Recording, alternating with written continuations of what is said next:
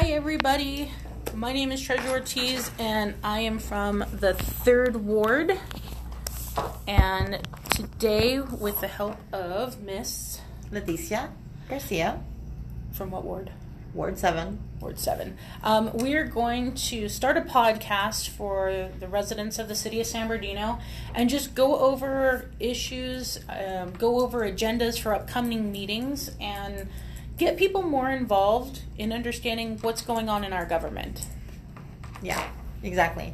I think one of the goals that I would have is to just introduce people to what the agenda looks like, how to understand the way it's written, because it's not always the most user-friendly thing to look at, and also just to make sure that people are more engaged by providing different ways for them to have access. Hopefully this will be one of them. Cool. Yeah. Well, I know when I was walking around and talking to a lot of the constituents in the 3rd Ward, they didn't know how this stuff works. They don't know where to find the agenda. They don't understand a lot of what the information means or how it impacts them. And one of the things I liked is one of the council members did agenda reviews prior, and I thought, wow, that would be so great if we were doing these kind of things and helping people find ways, because we have 10% votership in our city. Yeah. And that's determining that very small group of people are making choices for elected officials that are impacting us greatly. And those elected officials are impacting us greatly with their decisions. And I think some of that, going through the agenda and talking to people, there's some things that I want to show why voting and why understanding what's going on is so important, because how it matters. Yeah, the stuff that we've been looking at and we've seen, there's definitely a lot. It can be, it's daunting because there's so much information and you don't always understand what it means or what it's for. And I've had extensive policy experience, and you have as well. And even for us, going through an agenda for the city of San Bernardino is still like, wow, okay, yeah. This is a lot. And it's daunting. And to look, not, if you're not an expert like in public policy and contracts, and that's what this stuff is. That's why we have a city full of qualified staffers, because this is what they do for a living. And then it's given to a council of 7 who are lay people. This isn't what they do for a living. Yeah. And they're expected to come in 4 days reading this agenda is 1,655 pages. And they're supposed to get it on a Friday, come in Wednesday, ready to go and vote on it. Yeah. And I know that some of the council meeting members do sit down and have a meeting with the city attorney whenever there's one available. But that isn't always helpful. And here's why. I can say from serving on a board in the past that things on the agenda are explained to you the way they want to explain it to you. You get the information that they want you to have. If you really want the full scope of information, you have to do the research. You have to Google, you have to look at prior minutes to see what other things have come before you in the past. So there's a lot involved in it, and I don't think that every single council member does the work around the agenda that they need to be doing. I don't think a lot of these members really understand what they're voting on, and I think we're going to see a couple of examples of that even with this agenda. No, you're absolutely correct, and that's a super good point. And it's been said, especially in our city, that council members do not show up to the agenda reviews provided by the city manager's office. They don't meet with and ask their questions. And if we can't get that from our electeds, then I think, and our community is so great at rallying and finding information and helping us explain it to each other. Yeah. And I think this is just going to be another awesome outlet to do it, and I'm excited to do a podcast. It's definitely not going to hurt to have more information. Definitely, knowledge is power, and so whatever we can provide to whoever wants the information, I say let's do it, and let's see what happens. Yeah, and as this podcast grows, we'll bring in audiences, and hopefully it'll be where people want every item. Just so you guys know, this agenda is 36 item long. Yeah. And That's huge. That's a lot of information. It's almost 1,700 pages. And the meetings start at 7 p.m. now. So there's a public meeting. There are comments. So we're looking at another midnight, 1, 2 a.m. ending meeting. And well, that's assuming that there will be council members that will want to pull items from the consent calendar, because one of the strategies used by cities and other governing agencies is to put everything into the consent calendar and pass it all with one fell swoop. Mm-hmm. And that way you can, put your items in there and nobody's going to ask questions. Everyone's just going to approve them. Right. Hopefully. Well, and a consent calendar normally are non-controversial items, the payroll or just basic stuff. But in our city, if we've been going through the consent calendar, there are some big ticket items, controversial things. Yeah, and it's like that sneak attack is like, oh, let's figure out how to get it under the radar. That's what this is going to be the most thing, is to understand what's being swept without a vote. And that is exactly the type of non-transparency that we, and I know you, have been talking about, and really, quite frankly, a lot of people in this city that have been talking about the non-transparency component. And that's part of it, trying to slip things in. So I want to just give a disclaimer, because I almost just used a cuss word. I probably will at some point use some kind of language that is colorful. So if that's something that you're not okay with, then this is probably not the podcast for you. Believe me, San Bernardino gives you lots to cuss about. So, well, let's get into the agenda then. Because right off the bat, the first thing that is on the agenda are the appointments to the commissions. And anybody that's following me on Facebook has seen that I posted about this. So, as you know, Juan Figueroa was voted in the 3rd Ward as the new council member. And his first 2 appointments, because council's been off for a month on vacation, is to reappoint his girlfriend or partner, his mother of his children, back to the Animal Control Commission. Now, she's previously served under John Valdivia, who's now the mayor. And when Juan came in, he had the opportunity to pick new commissioners. And he's decided to reappoint her and appoint her to the Historical Preservation Commission. I reached out to City Hall today to find out why. How come did other people apply? Why wasn't anybody else chosen? And I learned that it wasn't advertised. It was never brought up at the commission meetings. It was never brought up publicly. And he just told her to reapply, and he appointed her. And in fairness, I don't think anyone here is saying that she hasn't been or wouldn't be a good commissioner, although I would argue that she hasn't been a good commissioner, because if the point of the animal control committee is to advocate for animals in the shelter and get things accomplished, that obviously has not happened. So I would argue that whoever, not just Miss Buckley, but whoever is on that committee is probably not doing a good job bringing forth and demanding that these fixes and changes be addressed. That said, this isn't a personal attack on any one person. It's just another example of how there's no transparency and there's no access to information for the residents who do want to get involved. Because there are a lot of people who want to be involved. And ethics. This is an isolated incident, because the 3rd appointment is going to Elizabeth Sanchez, who is the sister of 1st Ward Rep Teddy Sanchez. And it does start to feel like everyone either lives together or works together or plays together. And, what about everyone else? Right. The point of a commission is to gain information and make unbiased recommendations to council. And what any of us understand and know is that you don't have power and authority over loved ones, spouses, close personal relationships, because that's marred in influence, and it's just in general bad public policy and public perception.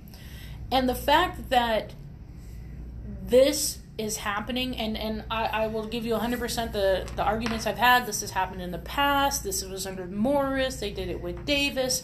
Well, if people were as equally upset then, why are they not upset now? And at what point in our city are we going to ask for accountability, ethics, and for people to rise up rather than us to continue to lower our standards? I just want to say, I saw that someone challenged you on that. I don't know who it was, and I won't give them, a mention anyway. But I saw that someone challenged you on that. And yes, Mayor Morris did appoint his son, and I absolutely spoke really loud about my disagreement with that. There are people who have been speaking out. The fact that you are, sort of just coming into the political scene, what's wrong with that? Like, we're all allowed to come in when we want to. Not everyone wants to be involved with this bullshit. And this is why. Like, oh, well, when so-and-so was there, you didn't say anything. Oh, trust, there was a lot of people that had issues with Jim Morris, still to this day, and I'm one of them. So I can just say that, like, for you to be, called out for not having said anything in the past, look, the reality is, when you are in the public eye and you are a public servant and you're there to promote the interests of the city, it's just never a good idea. It never looks good to bring in your family members. It's nepotism, it's favoritism, it's cronyism, and all of that breeds contempt, and all of that breeds corruption. Period. There's just no way around it. Like, somehow, some way, it's going to end up happening. There will be a conflict. So for those people that say that, no one ever, complained about these other people in the past, let me tell you, I've been complaining since I complained during the Davis administration. I complained during the Morris administration, and I wasn't here before that. And you know what? Complaints have been made internally. But I still have the right to say what the fuck I want to say at this point moving forward. Right. As we all do. And the thing is what is disheartening is, if these were complaints and this was something that affected the city years ago, it should be, we need to correct the course. And when I met with a lot of constituents, people are looking for opportunities to get involved in our city. They just don't know how. Nobody's reaching out. The outreach and communication is none. And I wish it could easily be a full-time job to be a watchdog for the city of San Bernardino. Oh man, it's every 5 minutes. I mean, I've got something new, but I wish Juan would have taken the opportunity to reach out and just vitalize the third ward as far as participation. Don't go back to the same people. Be better. Think about your choices. And then same for Teddy. Why are you his sister, when not under him, that was a fine appointment. Jody, when not under her husband, a fine appointment. At some point, let's give other residents an opportunity to step up and step forward, because I hear people every day, oh, if I had the chance, well, let's give them a chance. Let's do that. So that's the one thing about the appointments that was big on the agenda coming up. So we can go on to the next one. Public comments has been big. So it's an issue. And I did notice that there was some post about the discussion about whether or not phones and taping will be allowed, but the agenda clearly states that your phones should be either muted or turned off. Now, that said, that means that technically you can bring in a camera and videotape, and it is a public meeting. Here's the thing that people need to understand about meetings of city government. Those meetings are made for you, the public.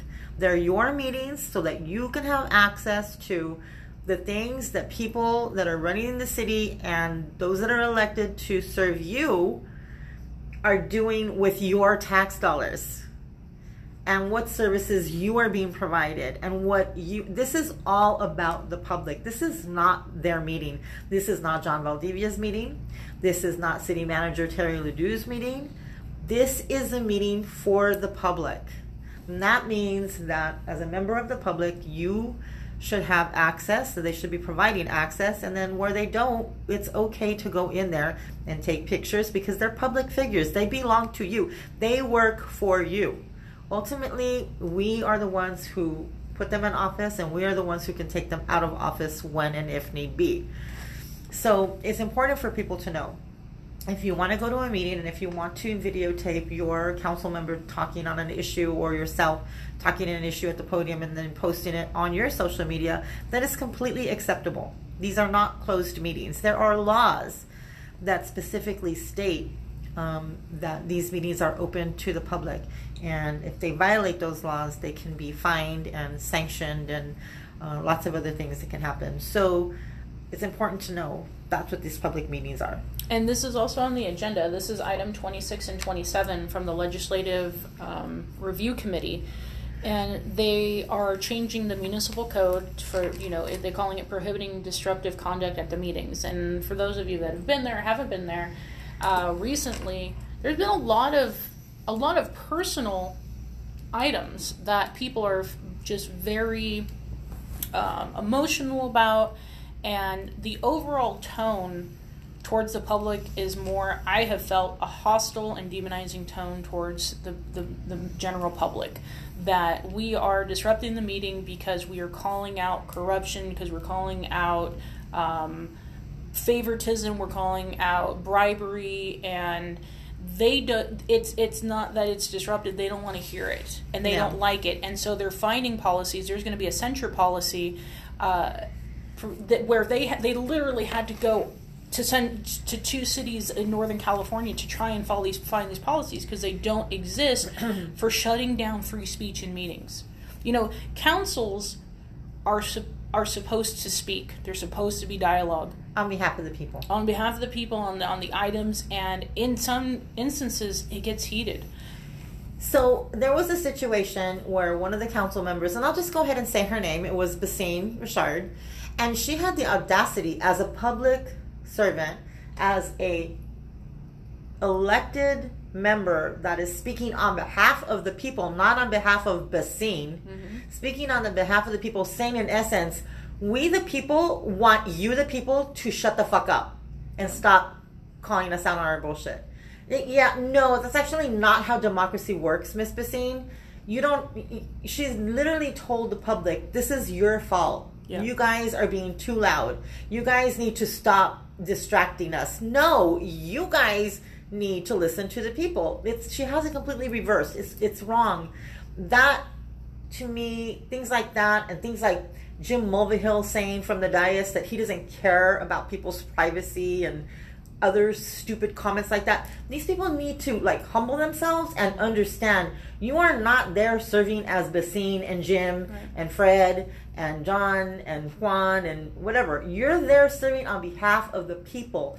And as far as I can see, currently the only person that is attempting to even do that is Sandra Ibarra. Yes, absolutely. And the rest of them are just there for themselves and their agenda, and they don't give any kind of anything about their constituents. And Henry, quite frankly, who does have the agenda review meetings, lies to his constituents at their meetings. And I've been there and I've seen and heard it. So I don't know how much people understand about exactly what the role of an elected official is, but the role of the elected official is definitely not to chastise the public.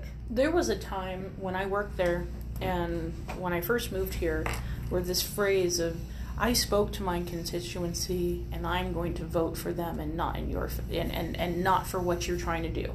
And that's what the council used to resonate in our city, that they were voting on behalf of their ward and their people. I don't hear that anymore. I mean, a good representative does that. That's right. A good representative says, I've reached out to my people and here's why my vote even is if it's the way something it that is. you don't agree with. That's right. If it's an issue that, look, me personally, I don't care for, let's use, for example, cannabis. If it's something that you don't personally agree with, you don't personally use it, you don't have any need for it, but you have a constituency base that does, and they voted and said that they want it, you have to go with that. That is how you represent people. That's it. Right? Whether or not you agree with it or not is irrelevant. You're not there to represent yourself and your own ideas. You're there to represent what's good for the group of constituents that you have. And this ward system, Right. you know, in talking about constituents. Who are your constituents? Look, there's 7 members of the council. The constituents for all 7 of these members of the council are not who lives in their ward. It's every single resident in San Bernardino, because everything that they do on behalf of their ward or on behalf of the council at large still affects the plurality of the people in the city. Sure. So this whole nonsense about, well, Ward 1 and Ward 2 and 3, no, that's bullshit. Like, that's how you're elected. That has nothing to do with how you govern. That's right. So, and it's so funny because the ward system in our city is such a progressive thing that it was to start with. And I don't think they meant it that way. It was an unintended consequence for sure. But still, it's what the law stands for now. The California Voting Rights Act of 2002 says that we need to have districts. Right, and we have them. It's just that I don't understand the divisiveness. It is, and really now that ridiculous. the councils are being bought and sold, and the members are being, it's become such a political game. Our city continues to fail, and then we continue to put failures in our city, and we have to change that. It has to be, there has to be more. But giving up or watching our council take away our First Amendment right to free speech because they don't like, unpopular speech is not a reason to censure, to shut it down because you don't like what we're saying. Change what you're doing and we'll change what we're saying. What is that saying that I may not like what you're saying, but I will defend your right to say it? That's right. And, that's basically what we ask people in our armed forces to do, is to go and protect our democracy and our rights and our Constitution. And the Constitution says that free speech rules for the United States. And these people all take an oath to defend the Constitution. And I'm sorry, but sitting up there and saying, you people all need to, stop talking is definitely not upholding your end of the Constitution, right? So I feel like part of that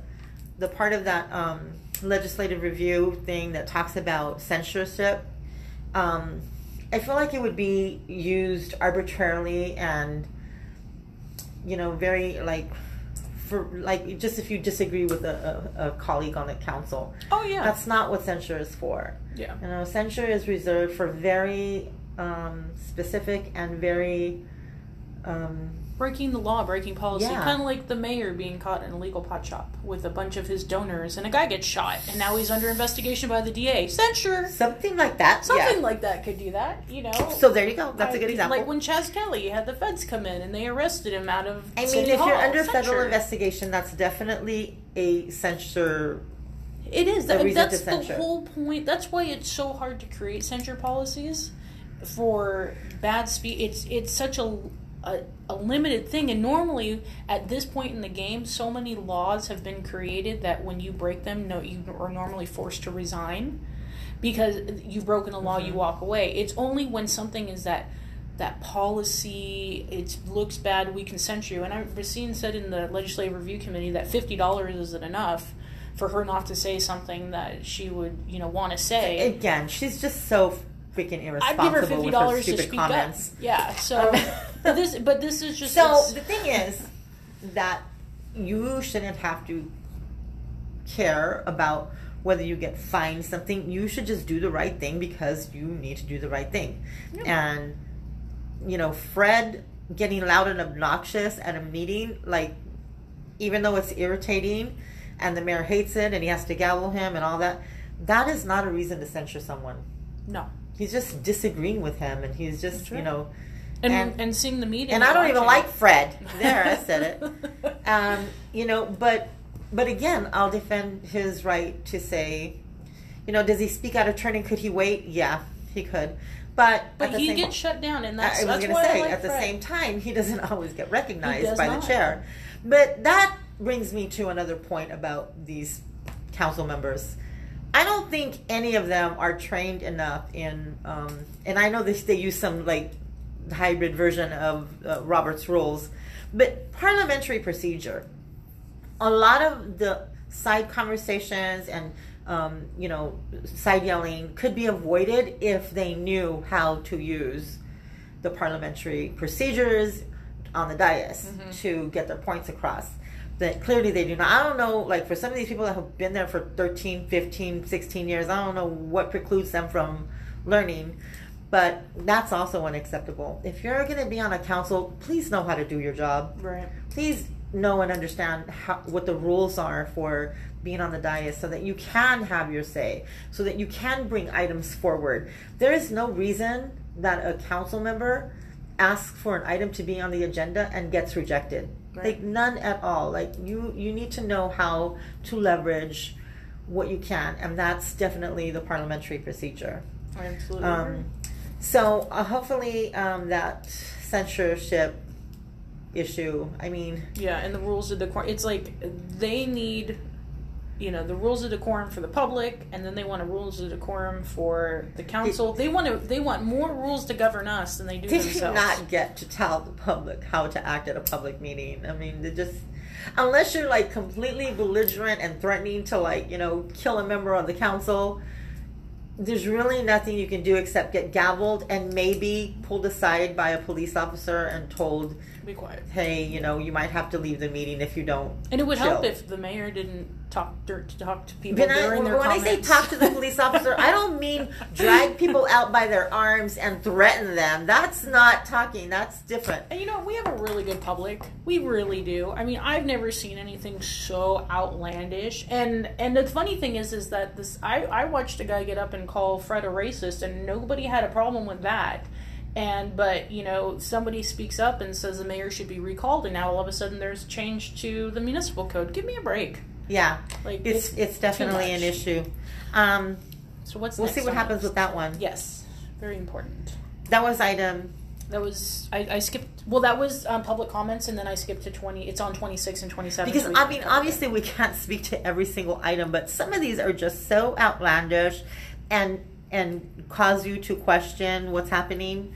So one of the things that we were looking at before we came on podcast is the item on the agenda for, and I'm going to skip over 14, which is one that I want to talk about. So we can talk about item 31.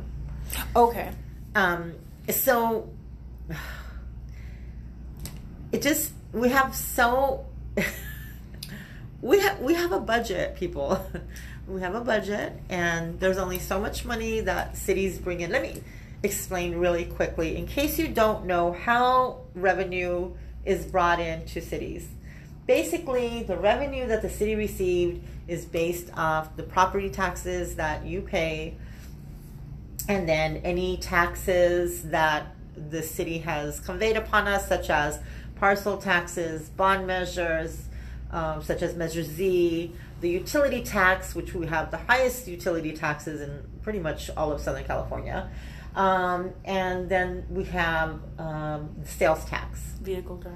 Sales tax. So taxes and property taxes, that's how we have a very limited way of receiving revenue, right? And so that revenue translates into a budget for the city to work off of and pay its bills and do what it needs to do to provide service and whatnot to the city, right? When the city has very limited resources and funding and they choose to waste a whole lot of it on things that we don't need or things that we could be definitely more efficient in, it's really problematic because we just got out of bankruptcy. And we got into bankruptcy because we didn't pay attention to some of the waste and fraud that was happening. And so we're now going to pay attention.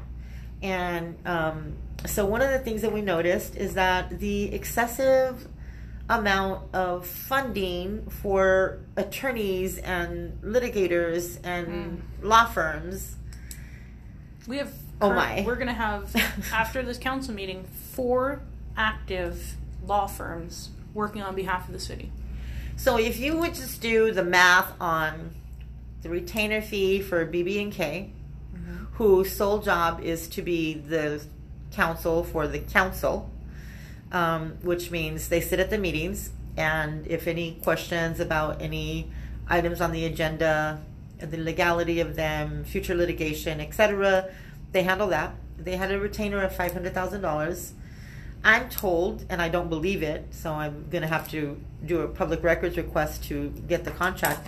But I'm told that that for that $500,000, sitting at the meeting is included. But I don't believe that's true. I believe that the way it normally works with cities and other governance agencies, that they do charge per hour.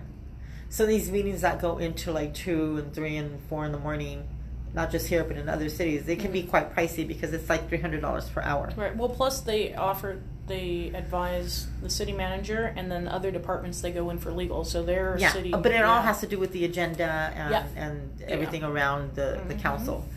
That's strictly what they do. And then the city has contracts with Cole Huber, another law firm that basically consists of a whole bunch of city employees, former city employees, and up to and including people who worked on the bankruptcy, up to and including the bankruptcy judge. Jury. Right? So they're on retainer for issues having to do with litigation. I guess litigation around the bankruptcy. Yeah. But now there's another group that's coming into the... So this just gets me. If you guys remember June 5th, our meeting, the mayor and his chief of staff got up and made a presentation on why we needed to terminate our bankruptcy attorneys. No backup. I remember that. They just said, it's costing the city too much. Who wants to vote? Teddy made a quick motion. And we're talking, of course, of Bilal Ali Asaili, who's now the former chief of staff who gave the recommendation. Right. He did. He gave the recommendation. The mayor, sat there and said, yep, this is what we need to do, and we need to get rid of him. And they terminated the contract. Well, lo and behold, after that, they went to BB&K and said, well, we want you guys to take over the services for litigation and the bankruptcy. And the assistant city attorney came back and said, actually, after doing the homework and realizing what's taking place, we have to hire that firm back. And that's what they're doing. At $650,000 cap, they are bringing back the same law firm they terminated a month ago, because they're the only ones that we can hire right now to get us through the litigation.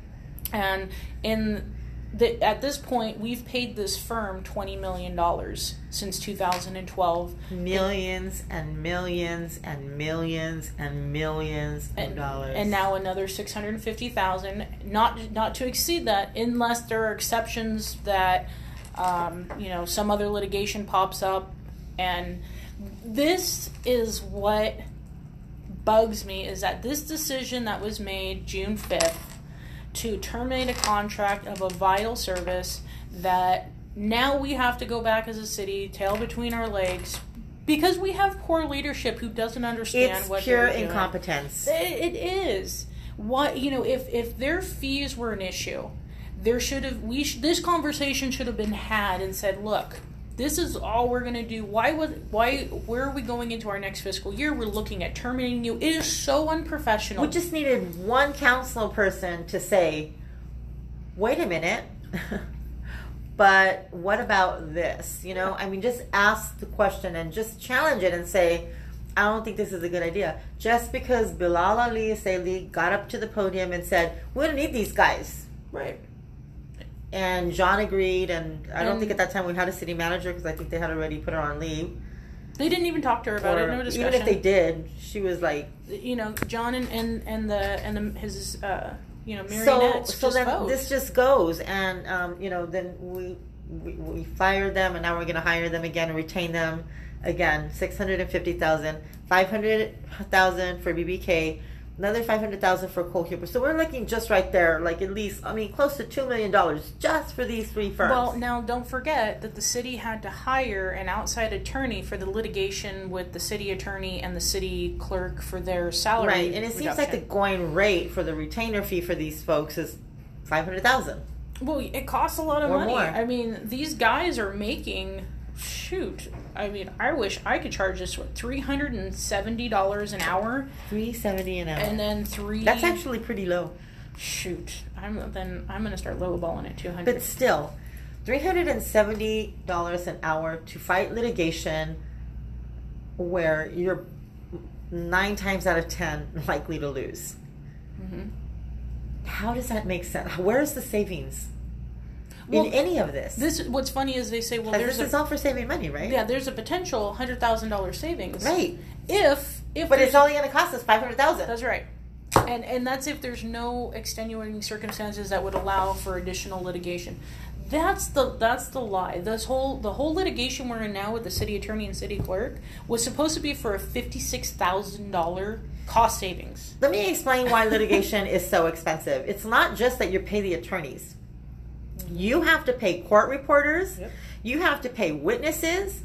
You have to pay expert witnesses. All of this stuff all adds up. Let me tell you, it is not cheap. I know from firsthand experience, it is not cheap to litigate a case. There's all kinds of stuff involved, and it's more than just showing up to court. The paperwork, the $300 and some dollars, attorneys charge you per 15 minutes. Each conversation, that's 15 minutes, you get charged. So it all adds up, and that's why when you see that the city has hundreds of litigation cases open, we're talking about millions and millions of dollars that's ongoing. It never ends. And if and when there's an opportunity to avoid litigation, it should be avoided. Yeah. And this is stupid. This whole, we're going to save $100,000 by, and really it's also retaliation, because at the end of the day, we know that the mayor actually ended up telling Gigi Hanna, what's it going to take to get rid of you? And, how in the world that can even, why is he not even in jail for that? I don't even know. Well, but you know what? That was something during my campaign. That was one of the first conversations I ever had with him, was what will it take for you not to run against the guy I've picked? I mean, he's not above it. I mean, what's happening, and we'll see on the agenda, this is also whole, the cannabis thing. Chicago gangster type of running a city, I'm not down with it. It's so ridiculous. But at any rate, the litigation, that's problematic. We need to not have less of it, not more of it. Yeah. And the more people that we pay and have on retainer, it's your money, folks. It's your money. What, you said something when we were going over this. What could that money possibly have been used for?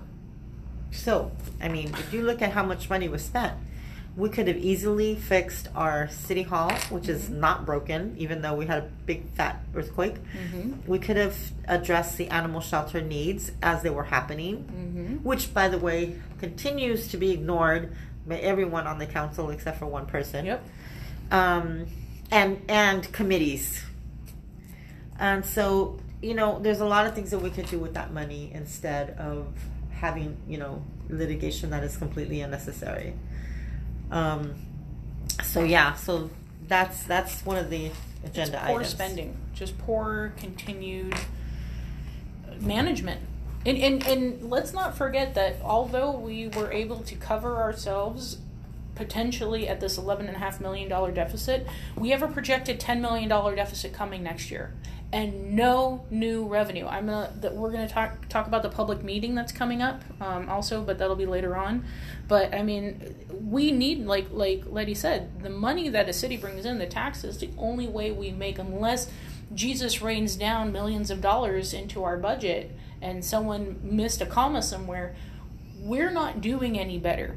No, and when there is an opportunity for funding or resources, the city somehow squanders it.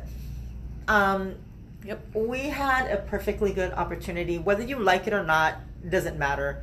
The reality is that the cannabis industry could have really been managed in a much better way, where the city could have been helped, and there could have been some revenue some revenue produced by the cannabis industry and growing that here. Yes. However, of course, if there's something that can be done to help San Bernardino, it's going to get fucked up because these people are so incompetent.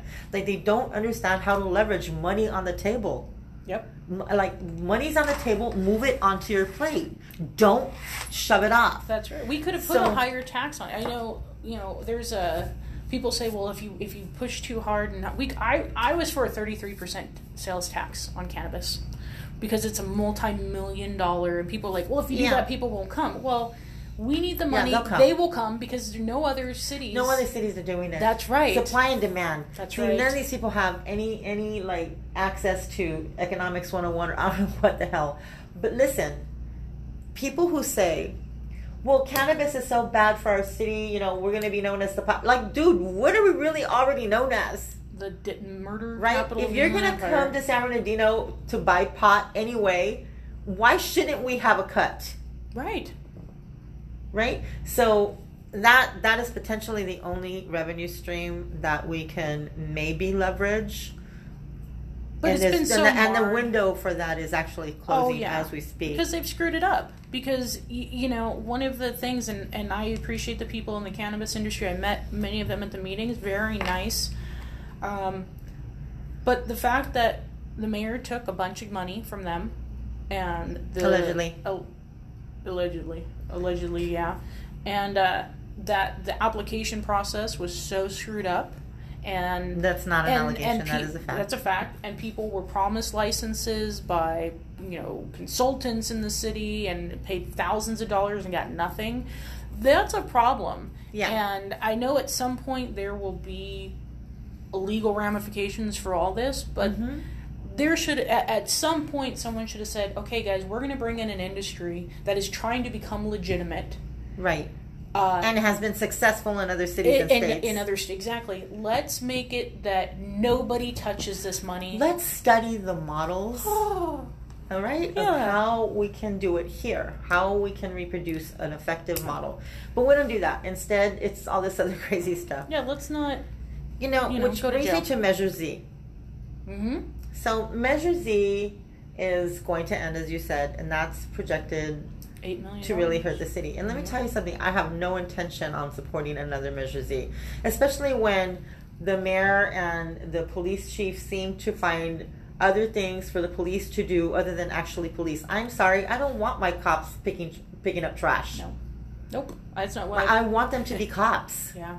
If I want someone to pick, like, dude, if you want to spend money on someone picking up trash, hire some of these homeless people that will do it for $10 an hour. That's right. Come on, I mean, think outside the box. Like, I don't want my $175,000 a year police officer picking up trash. Not that I don't think it's great that they did it. Mm-hmm. And actually, no, I'm going to take it back. I don't think it's great. I think it's a waste of officers' time. Yeah, but when there's other people who could do it. That's right. When you cut code enforcement, when you cut the quality of life team, and you've eliminated 17 police officers in this city, picking up trash does not impress me. That's a photo op. Because I saw that on Facebook, and I was looking at it on Facebook and was posting, and at the same time, I received a comment from next door saying, "I just got robbed." That's it. Look, my house was broken into, and I sat on the phone for 20 minutes. You just got robbed because the cops are busy picking up trash right now for John Valdivia to look good. That's right. It's asinine. It's fake. And shame on the police department for going along with it. That's right. And you know what? My biggest issue that I have with the PD, and I very much, the PD has always been the heart of mine because they were always second to fire. They were treated like the stepchild's public safety group.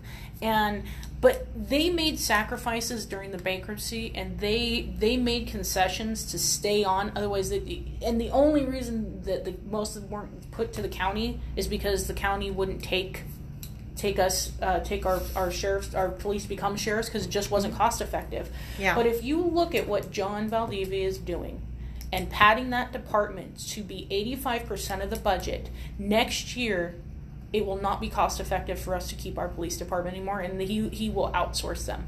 And that's what upsets me. Well, that brings me to item 14.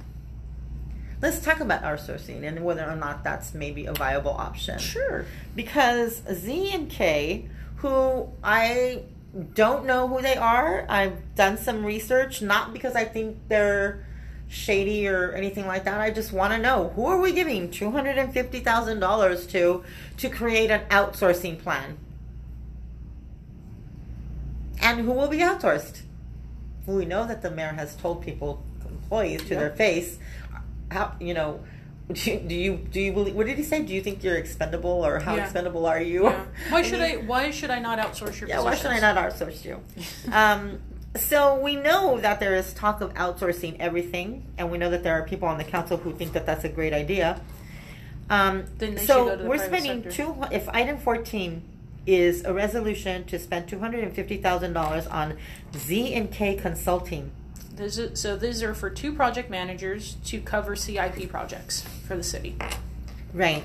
And so the thing is that I did some research and I found out that they're not a very big company. They're pretty small. And we do want to give our condolences because it appears that the president of the firm actually just passed away in May. Yeah. So now it's just Z. Well, it's still Z&K, but I mean, the husband, it looks like it's a husband and wife and a family. It's this very small business. But we're giving them $250,000, and then in December of last year, we gave them another $100,000, and then they've done other projects in the past. But so we keep going back to them for these, projects, and I'm just wondering, is there no one else that can do the work for cheaper? This is $350,000 just in 6 months to a firm that consists of pretty much a couple of people who live in Corona. Yeah, I mean, from the bids, there were, I think, 4 or 5 other firms, and it was also weird is that they claimed to be out of San Bernardino. So it looks like they have a little pop-up shop in San Bernardino, but their state licensing, their business, all of that is in Corona. Oh, okay, yeah. Well, looking over the agenda who are they? item, And why do they get all their money? I don't know. Well, from the agenda item, this is disheartening to me is they have a Z, whoever Z is a civil engineer. He does a lot of city, other city stuff. His rate's $120 an hour. What city employee is making $120 an hour? That's what so don't tell me this is cost effective. For full disclosure, I am putting in a public records request to ask for whatever prior work that this firm has done and their reports that they have provided, because apparently all they do is inspection work and they provide a report. So for $100,000, you're getting someone to come out and look at something and send you a report. That's insane. Or in the case of this new agenda item, they're going to look at your, I assume they're going to look at the internal HR structure and figure out who and what can be outsourced. At some point. How cost effective would that be? Maybe. I'm guessing. Right? So I do have to do some more research on that. But these are the kinds of questions when you look at an agenda, you should ask, like, who are these people? Why do they get all our business? Right. It shouldn't be the same firms over and over and over, unless they truly are providing a good quality service and at the best rate. But I don't think that that's the case here. But more to come on that. I'll keep you posted on that. Yeah, I think this is an extremely important topic in itself because we look at effectiveness in a department that was just asked for a 7% cut of their budget. There was now $250,000 to give to an outside firm outside of San Bernardino, outside of our investment. And why wouldn't you? When I used to do work with projects and grants, and when you're applying for money outside of the scope, that's where you get additional funds. You write in the cost of labor, and that includes your personnel, not just the contractor. So I don't understand why the city is not looking for opportunities where this $250,000 in the CIP could have covered employees' costs. That could have been a covered salary for somebody for 4 or 5 years because they're not making $250,000. This is another example of the gross incompetence, right, and not really leveraging efficiency, like cost effectiveness, like looking at things that can go further with your money with like a person who is going to be doing that job for a long term, even if it's a contracted short term, 3 years, whatever it is. But it doesn't seem to be the way, not just this administration but other administrations in San Bernardino, and I feel like it's a curse that the city has. Like, they're just incapable of being incompetent. Well, sometimes. they don't maximize the potential of their employees. They beat their employees down, they treat them like crap, and they expect the world from them, and then they bring people in. A perfect example was Management Partners that came in and was trained by city employees. They were overlooked, passed up for jobs, and then walked away with, or still there, but walking away with tons of the city's funds, and our employees with nowhere to go. And that happened. We basically got nothing from them. Nothing. And that's the issue that I have when you bring in a contractor, a private contractor, an outsource, and that's what I do. I'm a private contractor as well, and a consultant, but my portion of when I go into a city to consult or into a private business to consult is that I'm teaching them how to be sustained without me. I'm here to set you up. That's exactly what good consultants do. That's right, because you're supposed to and move it's on. also what good cities or governance teams do, because then they know, like, we just need 2 years with this person to show us how to do this, how to administrate this, how to do these reports, and how to really be effective. And then once we have that, then we'll have our staff take over that. That's right. And succession planning and building, and not just hire a contractor, get it done, up and leave and walk out. I mean, we watched that during the bankruptcy. How many people rolled into our finance department was just ridiculous. And that's something else that is on the agenda as well, is the comp and class study coming up for general employees. Do you want to talk about that? Okay, so I mean, again, it's, oh my God, it's none of what is coming before the council can be dealt with unless the people who are at the dais educate themselves on the issues, and that's all the issues that they're going to be voting on. I think that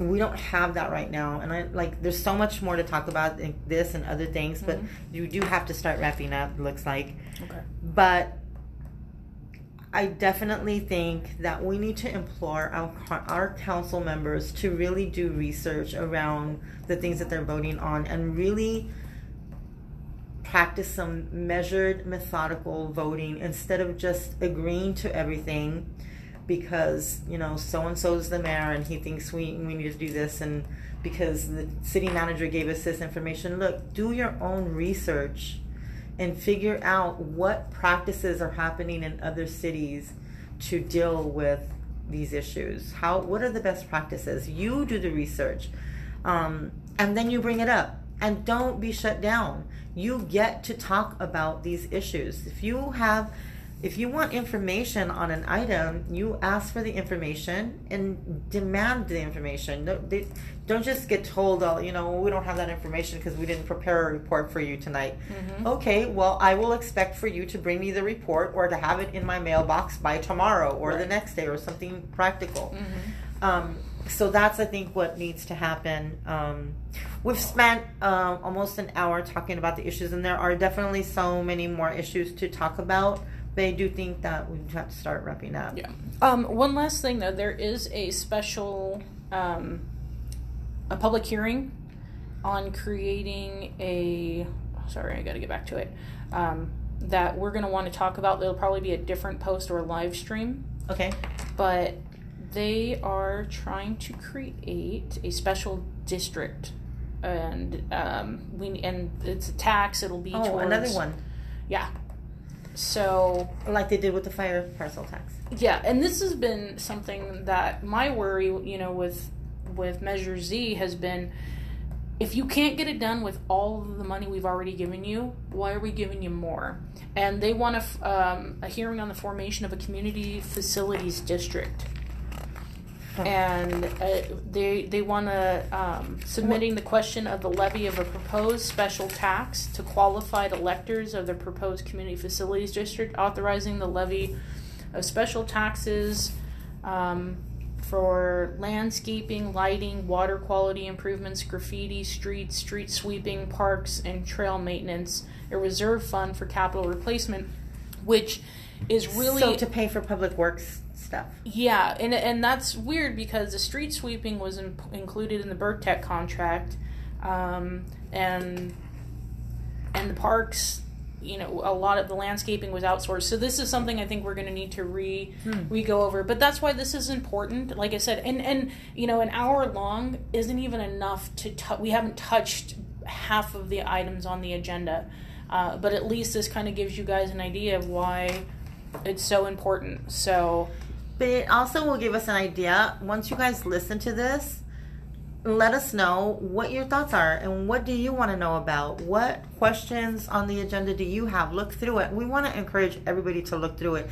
And it's okay if you don't understand it. It's not easy to understand. But if you have questions, then let's talk about them and let's show up at the meetings and ask these questions. And even if you can't show up at the meeting, we might be able to get people there to ask your questions. Right. So write us on Facebook, Curate, add questions. We'll be on Instagram. We're going to create a Twitter, and let's talk San Bernardino. So we appreciate you guys on the first round. It's pretty exciting. And thanks. Look forward to hearing from you whatever again. Bye. Bye.